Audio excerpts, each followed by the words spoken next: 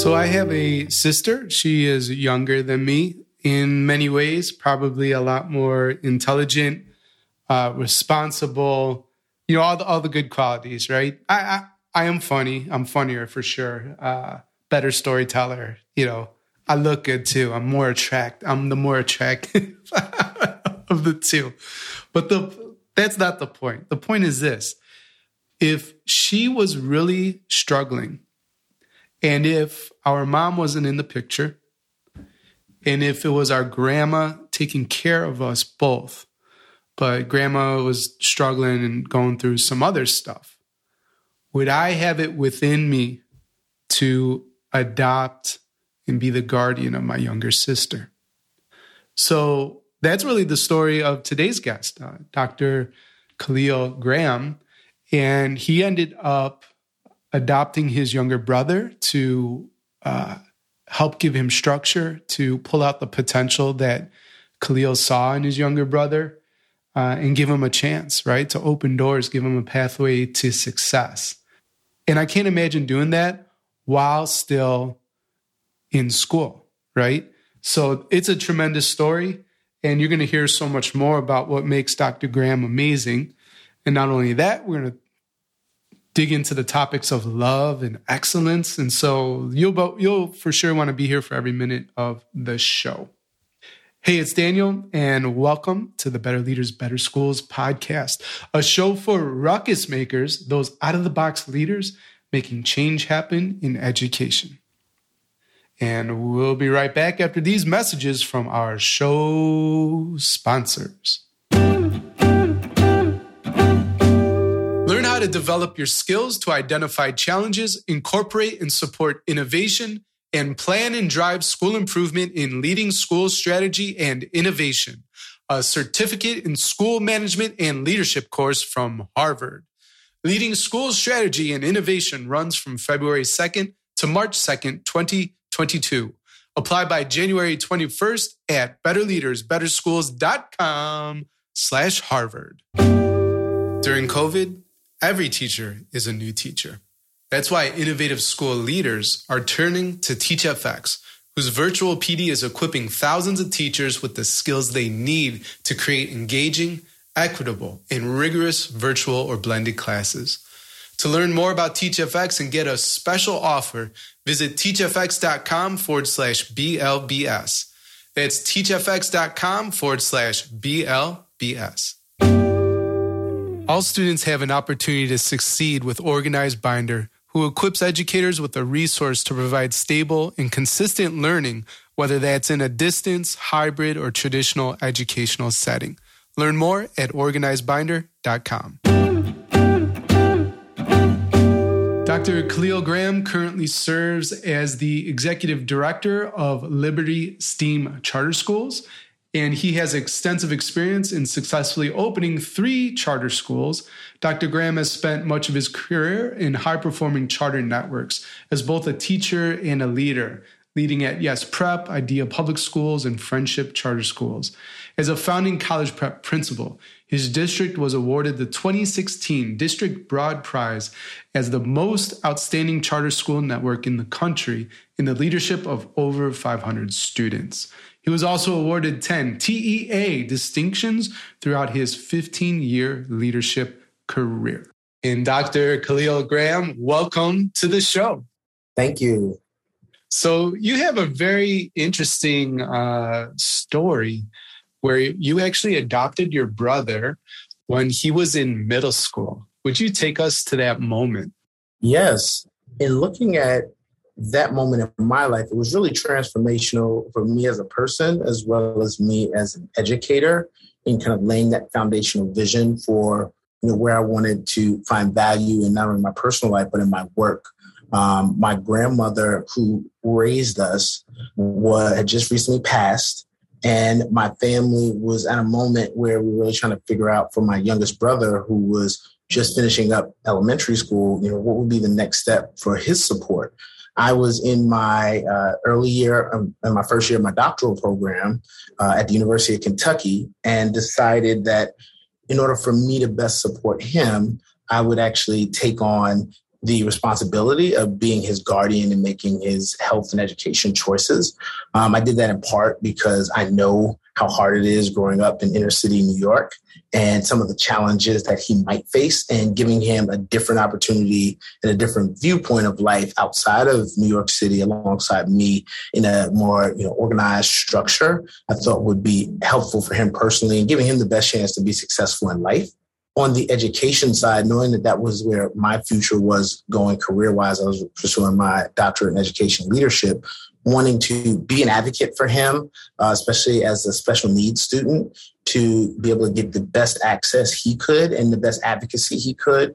And it really formatted my passion for working for the underdog, being that ruckus maker who really thinks about what we can do to make change for the people who don't naturally have that advantage, right? To create an equitable outcome for all people. I had to learn that through my own advocacy with my younger brother. And so learning to be a parent on the fly, while I was a grad school student, and learning how to still be an adult in many ways was a challenge. And he grew up with me in lots of different ways. And looking back, I think it's been really profound in helping me to develop leadership and really a self-awareness as a man and as a human being, as well as I look at my role as an educational leader, and how do I create environments that can support the young people like my younger brother. Yeah, that's really a brilliant story. And there's so much to dig into. Like you said, the self-awareness piece regarding, yourself. You talked about leadership. You talked about education.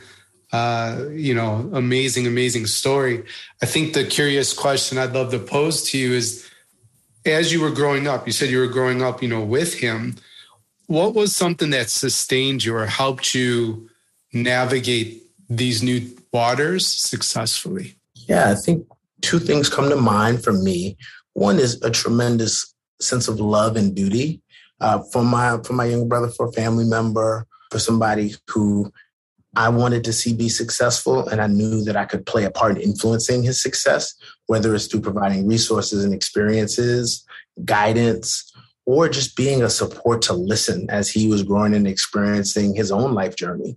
So I think that part was something that really made me feel a passion towards, what that experience would be like. I think the other part is leveraging my own education experience and my, dropping out of high school, being homeless in New York City and kind of having to find my own way, and thinking about one of the main lessons I learned is, having those special people in your life who can be change makers to support you, maybe veering from the wrong path to the right path, is important. And you never know who those people will be. And if I could be that type of person for him with my understanding and kind of foresight of where I was going based on where I'd been, and maybe sharing some of that to guide his journey, I did want to make that a priority as well. So it was a sacrifice, and it's one that I would make 100 times over.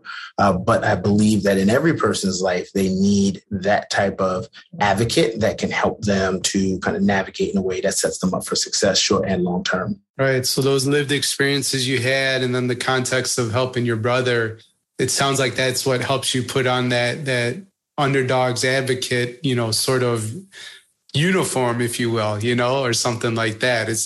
It comes from your history, maybe. You mentioned dropping out of high school and experiencing homelessness, and here you are, very successful, Dr. Graham, like you've done it, and I'm just curious, like there's a gap, right, from those challenging times to the success you've achieved. And obviously it's not like necessarily a very linear and easy path from those struggles to, Dr. Graham.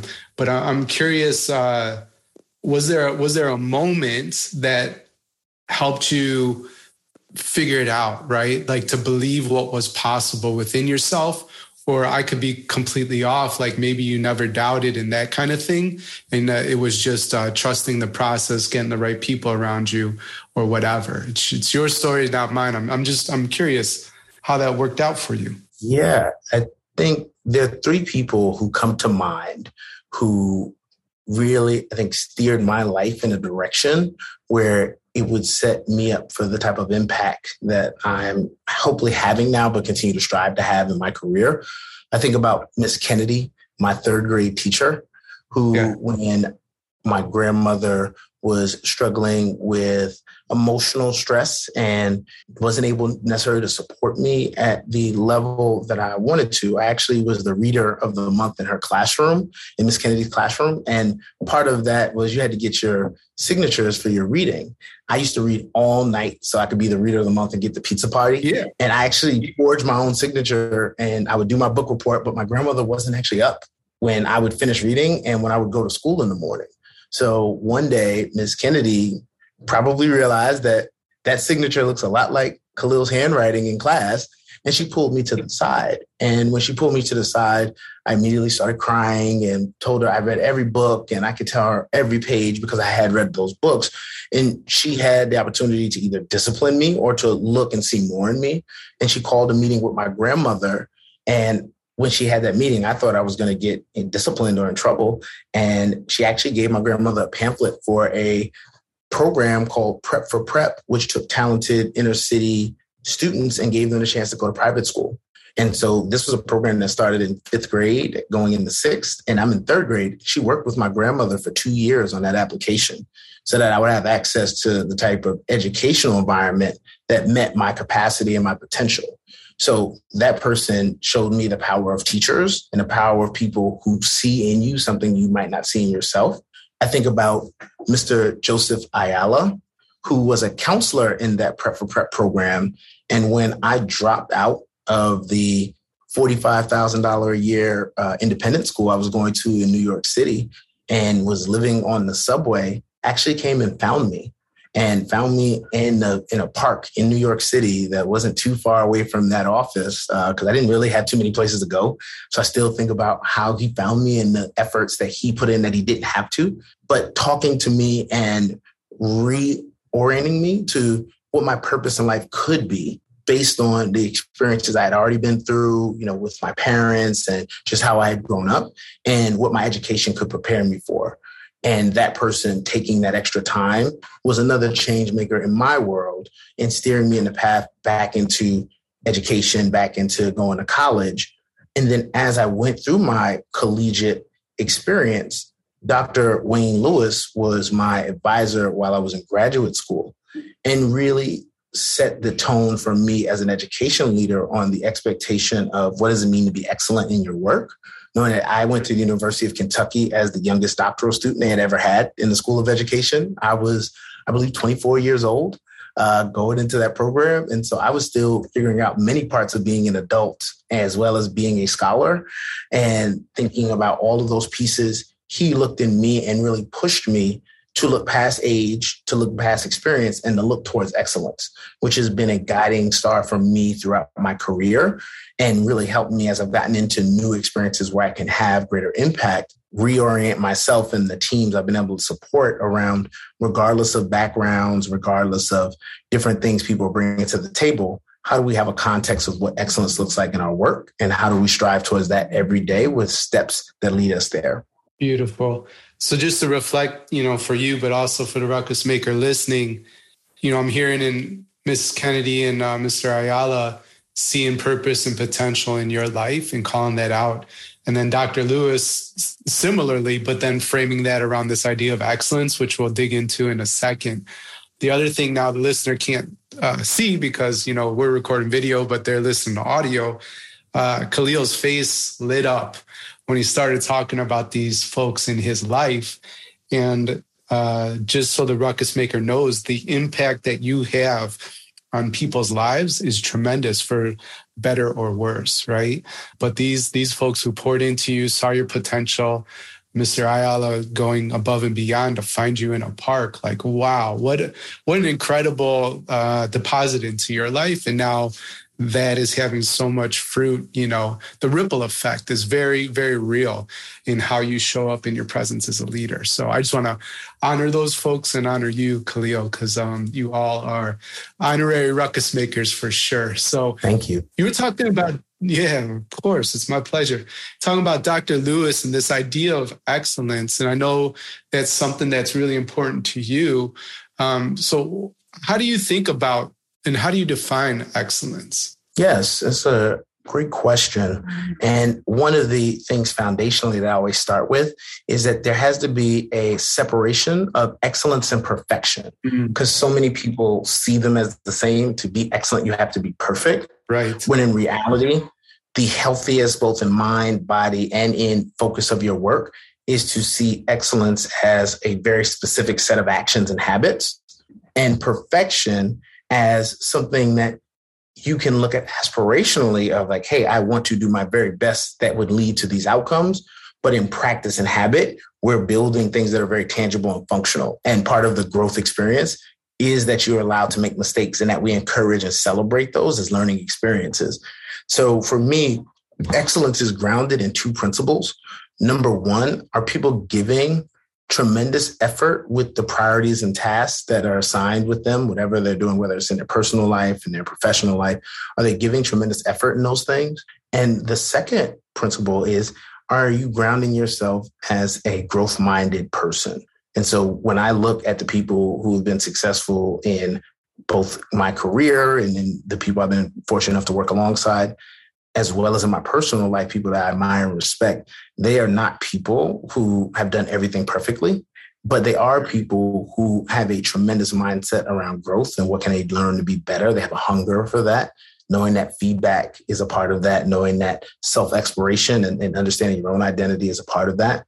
So those are huge avenues that I feel can really grow you in the right direction. The other piece is there are people who give tremendous effort, right? Who try and who align their effort, not just to do a lot of things, but to do the right things. Right. And so really pushing, are you clear on not only what the goal is, but what are the priorities or the key habits that we want to build to lead to that goal?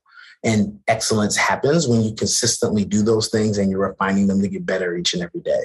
Yeah, consistency is so key, proponent of that. And so I love that definition of excellence. If I boiled it down from what you said, that effort based on the task at hand, and then a framework, disposition towards growth mindset, right? Learning from the mistakes and the successes, and always just like leveling up, getting better. You met Gene. He was on a call when we all first talked in the pre-chat.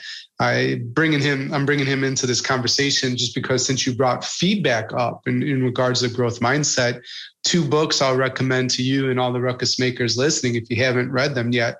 Radical Candor, which Gene absolutely loves. It's by Gene Scott. And then that's more about giving the feedback. But there's a great book called Thanks for the Feedback by Douglas Stone, I believe, and Sheila Heen, I want to say.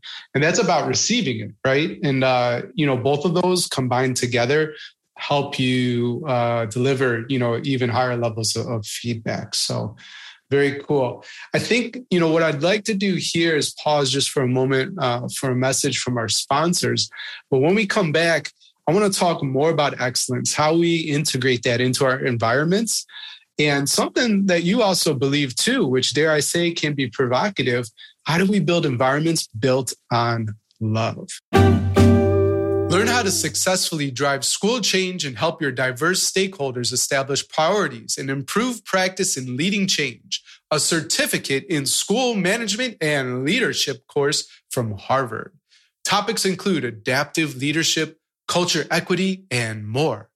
Leading Change runs from February 2nd to March 2nd, 2022. Apply by January 21st.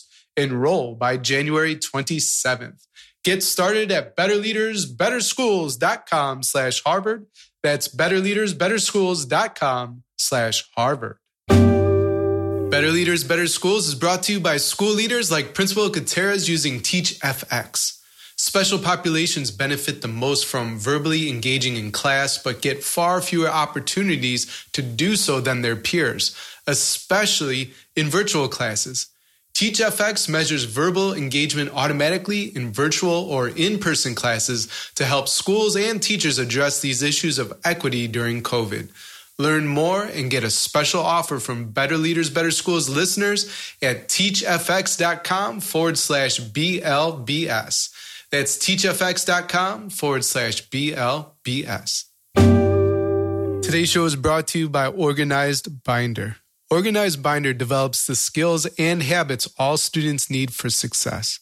During these uncertain times of distance learning and hybrid education settings, Organized Binder equips educators with a resource to provide stable and consistent learning routines so that all students have an opportunity to succeed, whether at home or in the classroom. Learn more at organizedbinder.com. All right, and we're back with Dr. Khalil Graham, and we've heard his amazing story, where he's been, where he's going, and we were just digging into this idea of excellence. And now I want to talk about how you integrate excellence and how do you create environments that are built on love and excellence. Yeah, it's something that is a journey for me professionally, and knowing that each opportunity is going to have a different pathway towards leading to creating that environment, who's involved, what are the goals of that opportunity, et cetera. So there's some different considerations. I think foundationally, you have to be driven by understanding people and knowing that most, if not all, organizations, especially education-based organizations, are trying to achieve results through people. And so understanding the humanity that comes with that. And when I talk about love, it's not the intimate portion that people might consider, but it's being very realistic around, are you self-aware with who you are, how your energy works, what things you bring to the table, and willing to express that to the people you work around? And are you also willing to invest in others? And that can be in time, that can be in listening and being a support. And that can also be in celebrating them. Are we creating an environment where people as adults and kids feel appreciated and feel inspired to continue to grow within the work in the organization towards our mission? So I think that foundationally is where love is. And combining that with that sense of excellence of being clear on what's the North Star for your organization and what does that mission alignment look like for all of the respective people who are a part of that mission, and how do we cascade that message both internally to our scholars that we serve, to their families, to all the people who support us, and then externally to people who want to learn more about us so that it is clear who we are, where we're going, and how each piece fits there. So a big part of my role is making sure that at a high strategic level, that those things are clear and that they make sense as we go down from leadership to people who are on the ground, really making the change for our young people every day, and then to our supporters and trying to make sure that that messaging has a level of not only clarity, but also is effective in talking about how those things tie together. How does love and having a great place for people to come and work and grow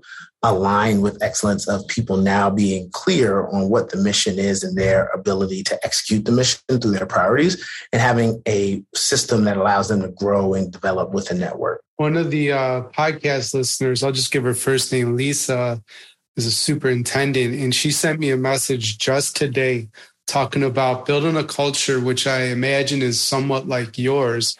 And what's relevant to our conversation, she says people drive past districts that are offering higher salaries, right, to work for her within her district because they feel that connection. They feel seen and heard. Their successes are celebrated. You know, they're supported when they fall down. And it's a happy and fun environment to work in, you know? And so what you're talking about makes a lot of sense. From a high level, I get it. I think the ruckus maker gets it too. Do you mind sharing, how the sausage is made, so to speak? But what are some practical things? Like, can you bring us to a moment when you are like celebrating someone or the self-awareness piece, whatever, but can you make it real for us? Like, how does Khalil do that? Yes. And so I'm grounded in my leadership in something called operating mechanisms. Okay. So what I heard a great quote from Urban Meyer, who I respect as a leader because he not only developed football players and was a great coach, but he also was somebody who thought about leadership as an art. And that was something I really respected as I learned more about him and read a book that he wrote called Above the Line, which is something I try to ground our team in, is do we have above the line behaviors every day? That kind of moves us in a direction where we're able to make long-term change. Is he talked about, average leaders having quotes, and then good leaders having a plan, and exceptional leaders having a system. And so really pushing with our goals here to say, do we have systems that will live and grow as we develop, but also that will sustain excellence and sustain love? And so with that, the operating mechanisms are the heart of many of those systems. And that is the core way that we interact that allow us to be clear on our mission, but also to grow and appreciate one another. And so for me, the three key ones that you would see in a week at school level, at the network level, even with our teachers, as they're interacting with kids, we want to have a daily huddle, which is a place to make sure alignment is happening each day.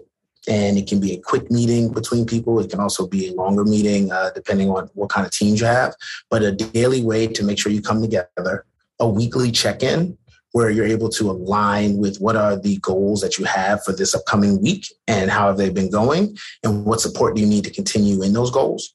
And then a weekly tactical meeting, which is a place for your whole team to come together every week and align on where things have gone for the team, what has been succeeded in terms of success, and what are areas that you want to develop. So those areas is where we want to build in that appreciation for one another. Are we celebrating wins? Are we finding ways to give feedback to one another to grow each other in the work that we have? And if there are priority areas that a person has concerns about, do we have a structured place and time where those things can grow and get better? So that's something that I think is really powerful in being able to build in the ways that you appreciate your team, to build into the systems that you already have. They might not look exactly like ours, but the systems you have where you're actually embracing who is the employee of the month, who might be the person that you celebrate for a special thing they did and give them a chance to share that with the team. Just being really thoughtful of building it into the systems you already have to enhance them and making it a place where people feel valued, but you still are having a structure that aligns your work. I never heard that term, operating mechanism. So thanks for that. And then the Urban Meyer story, if I heard you correct, the average has the quote, the average leader has a quote, good leader has a plan, and then the exceptional leaders have a system, right? Did I get that correct? Yes. Very, very good. Yeah, I am definitely fascinated in investing a lot in systems these days as we scale, how we show up and serve school leaders. And to me, like for the Ruckus Maker listening, why systems level thinking is where the highest effective leaders operate, because then it's not all about you. You're not always going to be within that organization. And real leaders build other leaders too, right? And so once you have that system designed, it almost works autonomously. I know that people have to put their effort into it and that kind of thing, but it can exist. You're not the bottleneck is what I'm trying to say, right? So I love telling people that the leader is the greatest opportunity and the greatest challenge within any organization. So Khalil, I know you're all about growth mindset. And from our pre-chat, I wrote down that there's an importance of action and focus on what you've learned versus the grade. So can you unpack that a little bit for us too? Absolutely. And for me, appreciating the journey and being very thoughtful of what habits are you building? Yep. Because all data, grades, performance evaluations, test scores, they are all feedback in their most elementary level. So they're outcomes that you will receive, right? Once you put the pen to paper and fill out the test, the grade is an outcome. The test itself is an event. It's something that's happened that you probably can't change. You have to take that test. So you have to go through that performance review. So there's an event and there's an outcome. In the middle is your response. And so if you think about the event plus the response, that's going to lead to the outcome that you won't have an effect on because it's all about your response. And so being really thoughtful at the student level, how do we teach our young people to respond to things that are happening to them, whether they're at their personal life at home, whether it's in school when I didn't get a math problem, right? But teaching them that through modeling at every level of the organization of we really want to be really critical of our responses to events. How are things happening and how are we seeing them and experiencing them and what are we learning from them to still continue to grow us towards the mission that we have for serving young people. And so being really thoughtful and also disciplined in making that a continual part of the conversation is something that I'm working on and continuing to grow, but pushing people past the actual grade or the goal to thinking about what the goal makes you do. What habits does it build? Because one thing that consistently you hear in leadership studies is that if your habits don't match your goals, you need to either change your habits or change your goals. And so being really thoughtful here that we have consistent goals in education, whether it's student proficiency, whether it's, something more tangible like having hired, buildings or engagement. There's metrics that people can evaluate. But at the end of the day, the metrics are outcomes. They're at the end.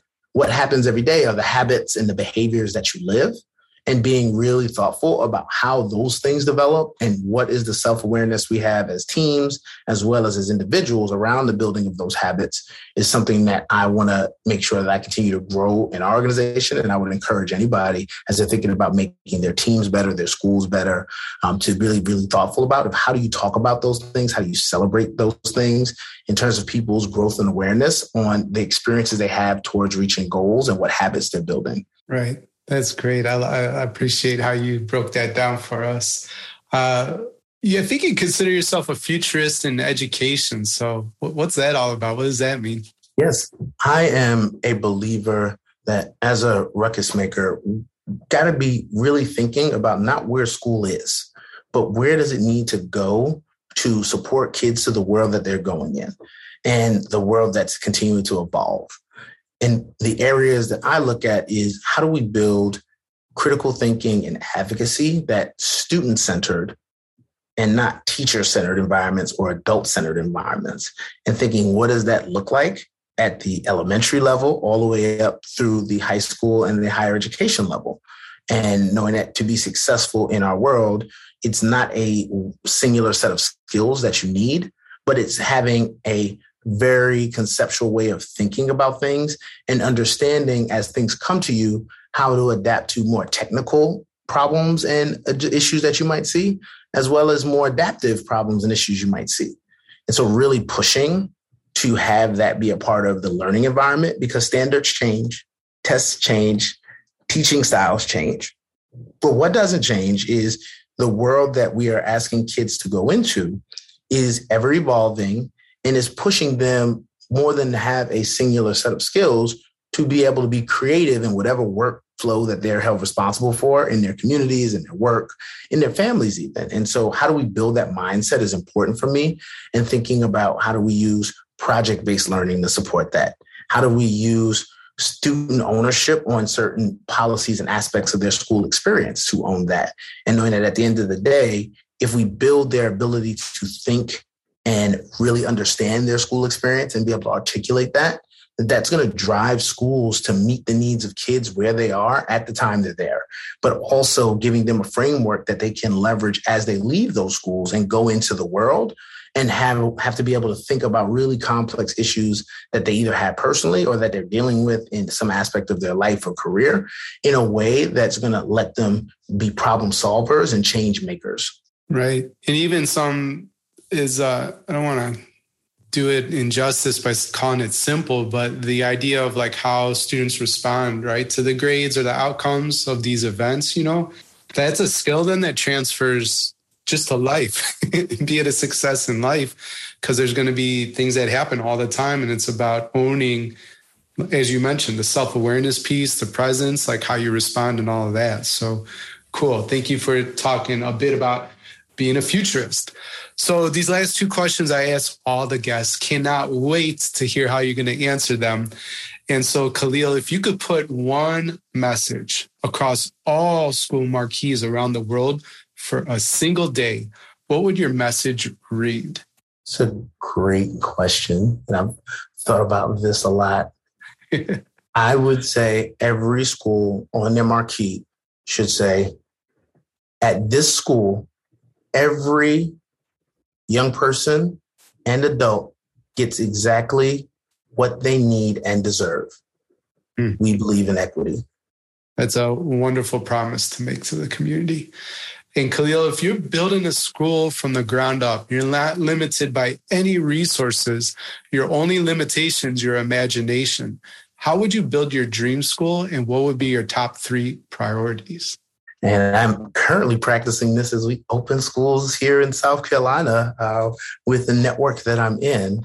My 3 priorities would be, number 1, creating a student-centered experience, both instructionally as well as their social and cultural experience, and knowing like what staff needs to be a part of that, what strategic planning needs to be a part of that, and being really clear around what would the student experience look like from the time they walked in the door all the way out to when they're graduating from their respective school, and knowing that ownership should be a part of how we evaluate their success. How much did they get to own their experience as opposed to how much mastery did they get in science or math or ELA? So would really hone in on making something that's crystal clear for the young person, a guide, a playbook of sorts, so that they have that, their parents have that, and they would feel really supported all the way through. I think in terms of love, I would love to have a coordinator of organizational health on every campus. And this person's job is to really sit and listen specifically to the needs of the campus and ensure that we are pushing to be a great place to work for every adult and a great place to learn for every scholar. And so that would be a person who their job is to make sure in the systems that we have and the systems we need to develop, we are putting people first, because humans are walking into that building. And so when things happen in the local community, when there are issues nationally that we need to think about, and when there are ways that we want to celebrate our young people or our adults, this is a person who is owning and making sure that that happens. And it is a critical part of the success of the school, is that this person is owning that stream. So I'd love to have that on every campus and really have that be a person that was a leader and seen as a critical part of the campus's success. The last thing I would want to have at every campus is I would love to have every child have access to 1 million words worth of books, regardless of their age group, knowing that it looks different at every campus and every size when you're talking about that. But I think there's a power in teaching kids to be critical thinkers through the use of text. And whether it's teaching a kindergartner how to read and they're reading with their teachers, or teaching a high schooler who's a junior or senior how to read text and compare with things going on contemporarily in that time or in our current time, as well as themes that they see across certain pieces of literature, and being able to have them think in context currently and outside their context, so that we're building that muscle of being thoughtful to their own experience and how it relates or doesn't relate to others' experience, so that they can have that level of self-awareness, and knowing that if we can get kids to read 1 million words a year, when they go into the world, I believe that they'll have a level of awareness and understanding to be the type of change makers that they're going to need to be for their communities and for the work that they'll be doing as professionals. So if those 3 things could happen, I really feel like the schools that I would be a part of would meet my goal and expectation for changing kids' lives every day they walk through the door. Absolutely. We don't have time for it on the show, but knowing what would be in your 1 million word, book reading plan for yourself would be super interesting. But I'm so resonating with everything you said, but with the 1 million words, I had 9 books delivered to the house yesterday, right? And I cannot wait to dig in. So thank you for sharing that. So, Dr. Khalil Graham, thank you so much, right, for being my guest today on the Better Leaders, Better Schools podcast. We covered a lot of ground, but what's the one thing you want a ruckus maker to remember? Every great education institution should be grounded in love, equity, and excellence. Thanks for listening to the Better Leaders, Better Schools podcast, Ruckus Maker. If you have a question or would like to connect, my email, daniel@betterleadersbetterschools.com, or hit me up on Twitter @AlienEarbud. If the Better Leaders, Better Schools podcast is helping you grow as a school leader, then please help us serve more ruckus makers like you. You can subscribe, leave an honest rating and review, or share on social media with your biggest takeaway from the episode. Extra credit for tagging me on Twitter @AlienEarbud and using the hashtag BLBS. Level up your leadership at betterleadersbetterschools.com, and talk to you next time. Until then, class dismissed.